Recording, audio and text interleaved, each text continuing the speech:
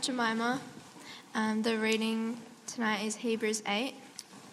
Now the main point of what we are saying is this. We do have such a high priest who sat down at the right hand of the throne of the Majesty in heaven, and who serves in the sanctuary, the true tabernacle set up by the Lord, not by a mere human being. Every high priest is appointed to offer both gifts and sacrifices, and so it was necessary for this one also to have something to offer. If he were on earth, he would not be a priest, for there are already priests who offer the gifts prescribed by the law. They serve at a sanctuary that is a copy and shadow of what is in heaven. This is why Moses was warned when he was about to build the tabernacle. See to it that you make everything according to the pattern shown you on the mountain. But in fact, the ministry of Jesus has received as a superior to theirs, as the covenant of which he is mediator is superior to the old one, since the new covenant is established on better promises. For if there had been nothing wrong with the first covenant, no place would have been sought for another. But God found fault with the people and said, "The days are coming, declares the Lord, when I will make a new covenant with the people of Israel and with the people of Judah. It will not be like the covenant I made with their ancestors when I took them by the hand to lead them out of Egypt, because they did not remain faithful to my covenant, and I turned away from them, declares the Lord. This is the covenant I will establish with the people of Israel after that time, declares the Lord. I will put my laws in their minds and write them on their hearts. I will be their God, and they will be my people. No longer will they teach their neighbor or say to one another, 'Know the Lord,' because they will all know me, from the least of them to the greatest, for I will forgive their wickedness and will remember their sins no more. By calling this covenant new, he has made the first one obsolete, and what is obsolete and outdated will soon disappear." My name's Andrew. It's good to be with you at church tonight. We're going to look at that passage from Hebrews chapter 8. So it'd be great if you could keep that open. Heavenly Father, thanks so much that we can read your word together. Lord, we pray now that as I speak that you might give us concentration and understanding as to what you have to say to us.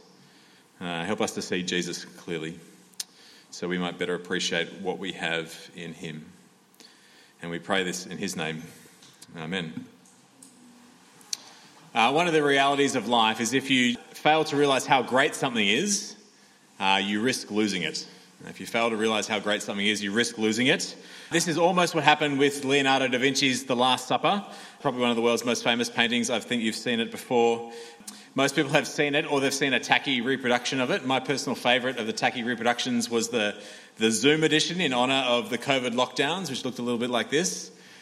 So originally, Da Vinci painted this on the wall of a dining room in a monastery in Italy. And unfortunately, after he painted it, the monks didn't realise how precious a treasure they had in their dining room. Firstly, the wall on which it was painted on was built so poorly that almost as soon as the paint dried, it started to crumble away. Sometime later, the monks decided they could do with some better access into their dining room, and so they did a bit of a reno, and they cut a hole in the wall, and they just happened to cut the hole in the bottom of the painting and cut out Jesus' feet. As time passed on, the monks kind of, the room got a bit dilapidated, so the monks turned the room not into a dining room, but into a stable, and then it was a storeroom, and then it was a prison, and then it was a barracks.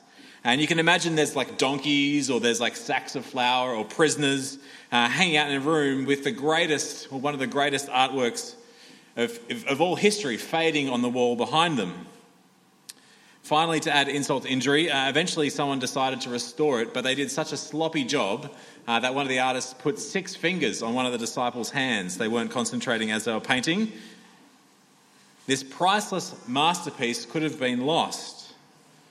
They failed to realise how significant, how great this thing they had was, and so it was neglected, it was passed over, it was not treated with the respect that it deserved. And we risked losing it completely. Losing it completely. The question we have from Hebrews chapter 8 for us tonight is, do you realise what you have in the Lord Jesus? Do you realise how significant, how valuable, how great, how precious he is? Because if you don't realise that, then you risk losing him. You risk letting go of him, of letting him fade off into the background. Now, if you're familiar with the book of Hebrews, you may know that the original readers, they were at risk of losing sight, of losing hold of Jesus. They came from a Jewish background. They had left their Judaism to come follow Jesus. And as Jews in the first century, one of their kind of annual highlights would have been their family holiday that they all took to Jerusalem to visit the temple every year. It would be like a Kiwi going on pilgrimage to watch the All Blacks play at Eden Park. A trip to the temple would have been a special moment that they would look forward to every year, that they would remember every year. And the average Jew, they'd head off to the temple, and they're probably a bit like the disciple in Mark 13, who, as he goes to the temple, says to Jesus, he says, "Look at, teacher, what massive stones, what magnificent buildings." The average Jew, as they go to the temple in Jerusalem, they would have been like gobsmacked tourists, seeing this incredible building. It would have been the biggest building they had ever seen. The priests would have been there in the most magnificent robes that they'd ever seen. And the sounds and the smells of the countless animals being sacrificed for their sins. It would have been quite the sensory experience to go to the temple and to worship God. It would have been all so tangible and so real and so impressive for these Jews in the first century. But now all of a sudden they've come to Jesus and they've put their trust in Jesus and the salvation that he brings through his death on the cross, and they've left that whole temple and priest system behind, and now they've got this new way of relating to God through Jesus. But in some ways, in contrast to the temple, it would seem so bare and intangible in comparison. They now worship a Jesus that they cannot see, and they follow his word, which they cannot touch or feel. It would have been like going from watching the All Blacks play at Eden Park with 60,000 crazy fans to now they're sitting on the couch at home getting the text updates on their phone. The experience would have been so different for them. And so the temptation to turn their back on Jesus and turn back to what seemed so outwardly impressive and real and glorious, the temptation would have been really strong for them. And into this comes Hebrews chapter 8, and the author says, don't turn back. Get your head around Jesus. Get your head around what you have in Jesus. His greater ministry, his greater covenant. Whatever you do, don't turn back because you risk losing so much. Have a look at chapter 8 of Hebrews there, and we'll start at verse 1. Verse 1 says, "Now the main point of what we're saying is this. We do have such a high priest. Such a high priest, that is, thinking back to chapter 7, we have a high priest that's perfect and eternal and a high priest who truly meets our needs. We have such a high priest who sat down at the right hand of the throne of the majesty in heaven and who serves in the sanctuary." Now, the writer here couldn't be any more clear. We have a perfect, eternal high priest in Jesus. We have a high priest in Jesus who truly meets our needs. And now he is seated at the right hand of God in heaven. And Hebrews has been on about this since chapter 1. Hebrews has told us over and over again that Jesus is greater. Jesus is greater. He brings a greater word than the angels. He brings a greater salvation than the law. He brings a greater sacrifice than that of the Old Testament priests. And now Jesus ascends into heaven for us. And he is interceding for us. He is mediating between us and God. And he does it as someone who knows what life is like for you. Because he's a man. He's lived in this world. And as Jesus does this service, as he mediates between us and God, his work is greater. His ministry is greater. His service is greater than this system of Old Testament priests and sacrifices and the temple. Verse 1 again, we have such a high priest who sat down at the right hand of the throne of majesty in heaven and who serves in the sanctuary, the true tabernacle set up by the Lord, not by a mere human being. Now the point here is this. For these Jews, as they go to Jerusalem, as impressed as they were by the temple, the constant sacrifices by these impressive priests, he's saying that is just a shadow of the true reality. It's just a shadow. Verse 2 there, that is the real holy place. Not a temple in Jerusalem, but a temple in heaven where the Lord Jesus is now seated as our great and heavenly high priest. where he is there serving us in the holy place, that true temple that God has established, not built by a man, but God himself. Have a look at verse 5. Verse 5, they serve at a sanctuary that is a copy and a shadow of what is in heaven. That is why Moses was warned when he was about to build the tabernacle, see to it you make everything according to the pattern shown you on the mountain. You see, the priests with their animal sacrifices going about their work in this impressive temple in Jerusalem, that was just a copy. That was just an architect's miniature model of the true heavenly reality. That was just a shadow. You know, when it comes to watching the All Blacks, it's actually the other way around. The impressive temple in Jerusalem, well, that's sitting on the couch getting text updates on your phone. Watching it live at Eden Park with 60,000 crazy fans, that's the true heavenly reality, where Jesus is seated. That is what we have if we trust in Jesus now. You see, the Jerusalem temple is just a copy. The real thing, the greater temple with the greater priest, that is in heaven. And that is where we are if we trust in Jesus. And so in conclusion, verse 6. Verse 6, in fact, the ministry Jesus has received is as superior to theirs as the covenant of which he is a mediator is superior to the old one. So what Jesus is doing right now, even though we cannot see him, he is dealing in that heavenly reality. And that is superior, that is greater than any earthly shadow we might be tempted to go back to. And so Hebrews is saying, don't trade in the real Buckingham Palace for the Lego model. Don't trade in a model aeroplane for first-class tickets in the A380. Whatever you do, don't lose the Son of God and your eternal place in his eternal throne room in exchange for something that's just a shadow, that is just passing away. Now, to be honest, the temptation for us is probably not to go back to the Old Testament Levitical priesthood, not to go back to the Old Testament, the Jewish temple. But in some sense, our situation is similar to theirs. In the sense that we live in this world around us that all looks so real. It feels so tangible and permanent. And many times it seems so impressive to us. We can see this world, we can touch it, we can feel it, we can taste it. And like the original readers of Hebrews, we're being asked to follow a Jesus that we can't see and trust his word that we can't taste or touch or smell. And so sometimes putting your trust in Jesus and seeking to follow him, it can feel bare and it can feel unreal.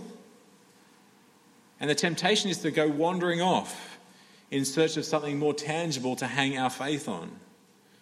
Maybe go wandering off for some sort of religious experience. Maybe go wandering off to try and find some spiritual ritual.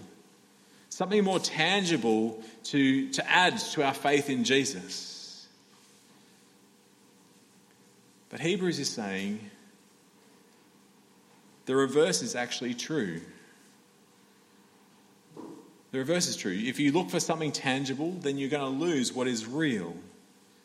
If you read The Last Battle, which is the last book in the Narnia series by C.S. Lewis, it describes this world and this present reality as the Shadowlands. It's a great description. It fits really with what's going on here in Hebrews. This world is a passing shadowland. It's a shadowland. The eternal, the ultimate reality is where Jesus is right now, where his voice is coming from, at the right hand of God the Father in heaven. That is reality. This is a shadow. That is lasting. This is temporary. That is our home. This is the transit terminal on the way home. And he is speaking to us now by his word so we might know and trust him to take us there, to that heavenly reality. And he's the only one who can take us there. No earthly priest, no earthly temple, no earthly sacrificial system will get us there. And it isn't just the Jewish sacrificial system that kind of falls short. No Hindu holy man, no Levitical high priest, no Islamic prophet, no, not even any Christian who claims to be a priest, an intermediary between us and God. None of them can do it. Only Jesus can. Only Jesus can, because his ministry is greater and it takes us into that heavenly reality where he is now interceding for us with the Father. And only Jesus can do that because he has come and established a greater covenant, says Hebrews. He brings a greater covenant. If we're someone who trusts and follows Jesus, this is the reality we inhabit right now. Have a look at verse 6 with me. Verse 6 again. But in fact, the ministry Jesus has received is as superior to theirs as the covenant of which he is a mediator is superior to the old one. Since the new covenant, that is the covenant brought by Jesus, it is established on better promises. Now, we don't use the word covenant very often, but essentially a covenant is just an agreement that establishes a relationship. It sets out kind of the rules or the obligations of the relationship. And that was the case of the Old Covenant with Moses. The Old Covenant given to Moses was a system of relating to God that formed the basis of this relationship that he had with his people in this agreement. But the author tells us in verse 7 that covenant that God made with Moses, it needed to be replaced. Verse 7 says, "For if there had been nothing wrong with that first covenant, there would be no place would have been sought for another." The Old Covenant, it needed to be replaced. Why? Well, it couldn't deal with our biggest problem. It couldn't deal with sin. And it says it there in verse 8, but God found fault with the people. And the fault was that the people were sinful. The problem with the Old Covenant was that it was a two-way agreement. It depended on God's faithfulness and human obedience, and that was the problem. One side could be held up by God and his faithfulness, but the other side, well, it could never be held up by fallen, sinful human beings like you and me. That covenant was destined to fail. And it was destined to fail right from the very beginning. In Exodus chapter 24, Moses tells the people about the covenant, and the people kind of reply emphatically to Moses. They said, "We will do everything the Lord has said. We will obey." But they didn't, and they couldn't. That covenant lasted about 40 days. So Moses told the people the covenant, and then he went up the mountain to get God to write the covenant down on the stone tablets, inscribed by the finger of God, and the proverbial ink was still wet on that covenant, and the people had already failed.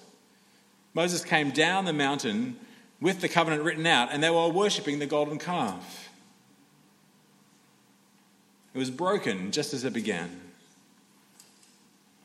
And we see it here in Hebrews chapter 8, partway through verse 9. Verse 9, when I took them by the hand to lead them out of Egypt, they did not remain faithful to my covenant. They did not remain faithful to my covenant. They needed something radically new. And they needed something radically new that wasn't dependent on their performance. And this is what we see as the covenant is explained in verses 8 to 12. These verses in chapter 8, verses 8 to 12, they're a direct quote from Jeremiah the prophet, a prophet who spoke to God's people 600 years before Jesus. And despite the centuries of unfaithfulness of God's people, God makes this incredible promise to them through the prophet Jeremiah. We can read it there in verse 8. It says, "The days are coming, declares the Lord, when I will make a new covenant with the people of Israel and with the people of Judah. It will not be like the covenant I made with their ancestors." You see, the great news for us and for the people who read Hebrews for the first time was that with the coming of Jesus, the days promised for this new covenant have arrived. Jesus, he's the mediator of this new covenant. And so by his incarnation, he takes on human flesh. By his atonement, he dies in place for our sin. By his resurrection, he finally and completely defeats death. And by his ascension, he's living and reigning at the right hand of the Majesty in heaven. And by all of that, he has now pressed play on this new covenant reality, this new relationship that we can have with God.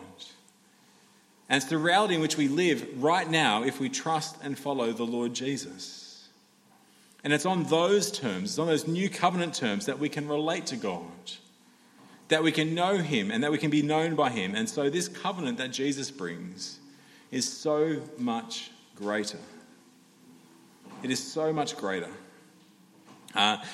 Hebrews chapter 8 gives us 4 reasons why it is so much greater. 4 reasons why it's much more, why it's like being at Eden Park rather than getting the text updates on your phone. And here are the 4 reasons. First, Jesus' greater covenant is guaranteed by God.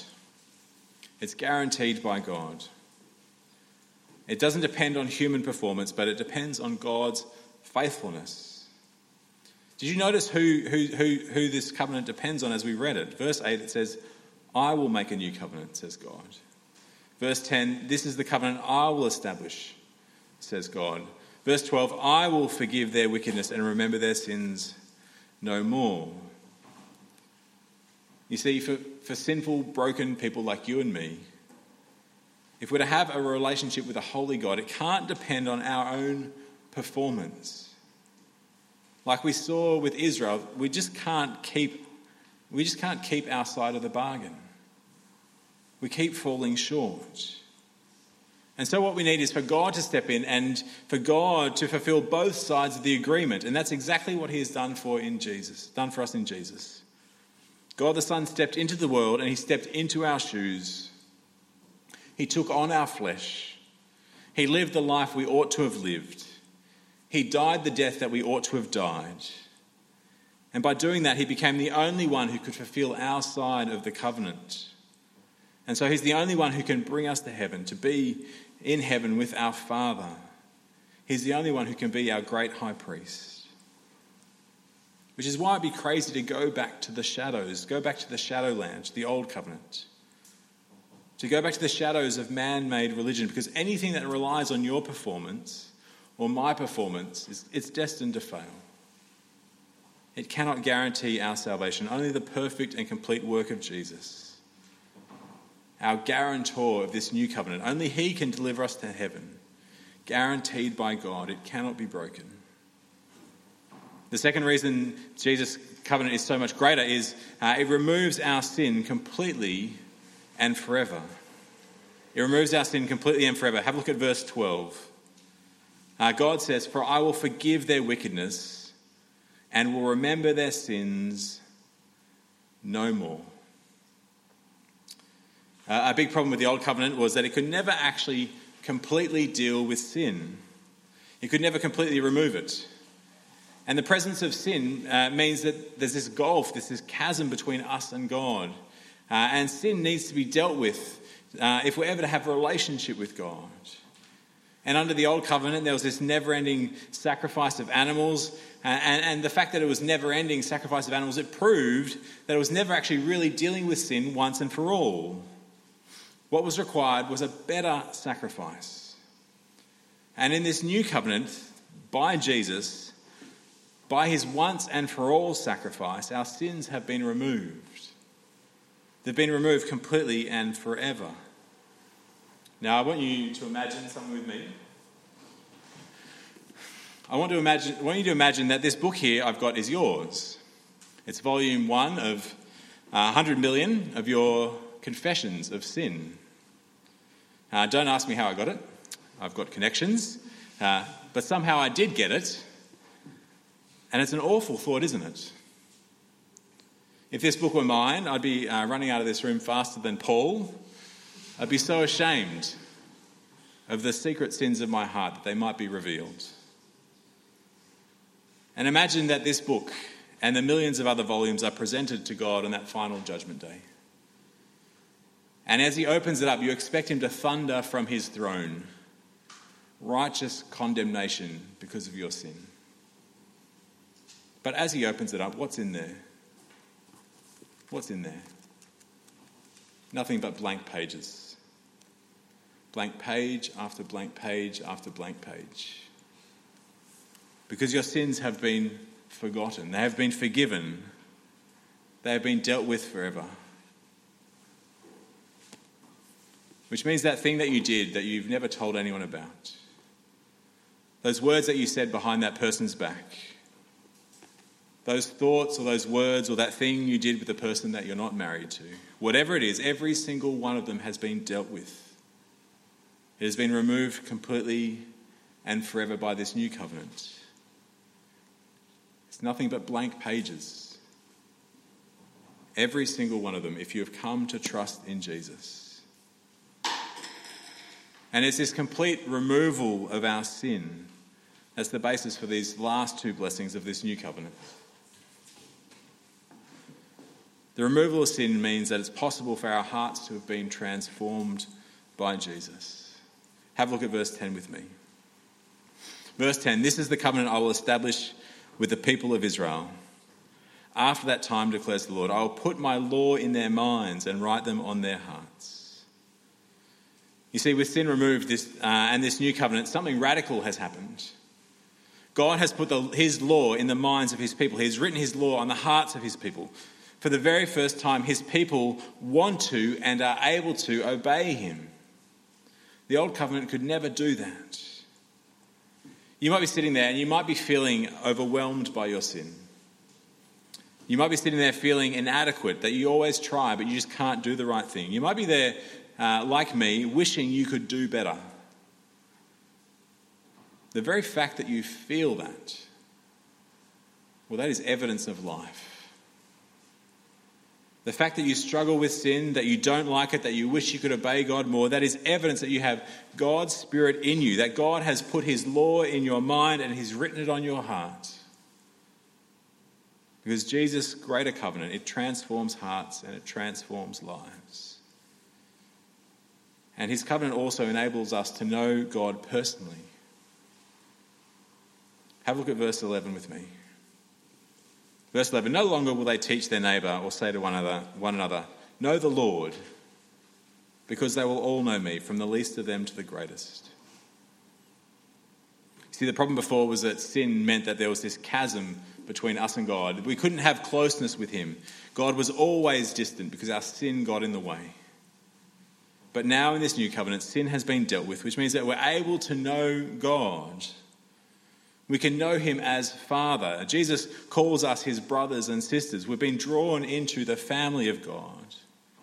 And so with full confidence, we can draw near to the throne of grace, as it said earlier in Hebrews, with no fear of judgment, knowing that we've been forgiven, knowing that we're being welcomed by our Father, knowing we can come there because of the sacrifice of our brother Jesus, our great high priest. And it's not just for some special few. No, this promise is open to everyone. They will all know me, from the least of them to the greatest. What an incredible promise that is. Guaranteed by God. Sins gone forever. Hearts transformed so we can know God personally. And Hebrews tells us over and over again to keep holding on to Jesus. Do not let go of him. Because if we turn our backs on him, this is all gone. It will all go away. Now, after centuries of neglect, Da Vinci's Last Supper, it's now rightly treasured, isn't it? They spend 21 years painfully and painstakingly restoring it and preserving it. Because the wall it was on was so fragile, they kind of converted the 15th century monastery into this kind of hermetically sealed dome, this sealed climate-controlled room to protect the painting. And the painting, it can only be viewed by 20 people at a time, and you have to book months and years in advance to get your slot of 15 minutes in the room with the masterpiece. You see, when we realise how great and how significant something is, then we'll devote great time and effort and energy and care and attention to preserving it, to appreciating it, to treasuring it. And Hebrews chapter 8 is telling us to treasure Jesus. He is a greater high priest. He brings a greater covenant. He is the only one who can bring you into a relationship with God and will take you to be with God. Now, if you've been neglecting him for years, maybe now's the time for you to realise again what you have in Jesus. Maybe to begin that restoration process, recovering who he is and all that he has done for you. But maybe we need to remember afresh that Jesus, he welcomes us into his heavenly throne room, that he has dealt with our sin and he is transforming our heart. And so that now God can say of us, as he says in verse 10, I will be their God and they will be my people. What a great promise God has given us. Will you pray with me? Heavenly Father, we are sorry for ignoring you, for neglecting what you have done for us in Jesus, for being tempted to go off after things that might seem more real and more tangible. But Lord, your word tells us that they are mere shadows of the reality, which is you on your throne in heaven and Jesus taking us to be with you. Lord, we thank you for this incredible promise. This promise guaranteed by you, this promise of sins gone forever. This promise that you'll transform our hearts and that we can know you personally. Lord, help us to treasure the Lord Jesus. We pray all of these things in his name. Amen.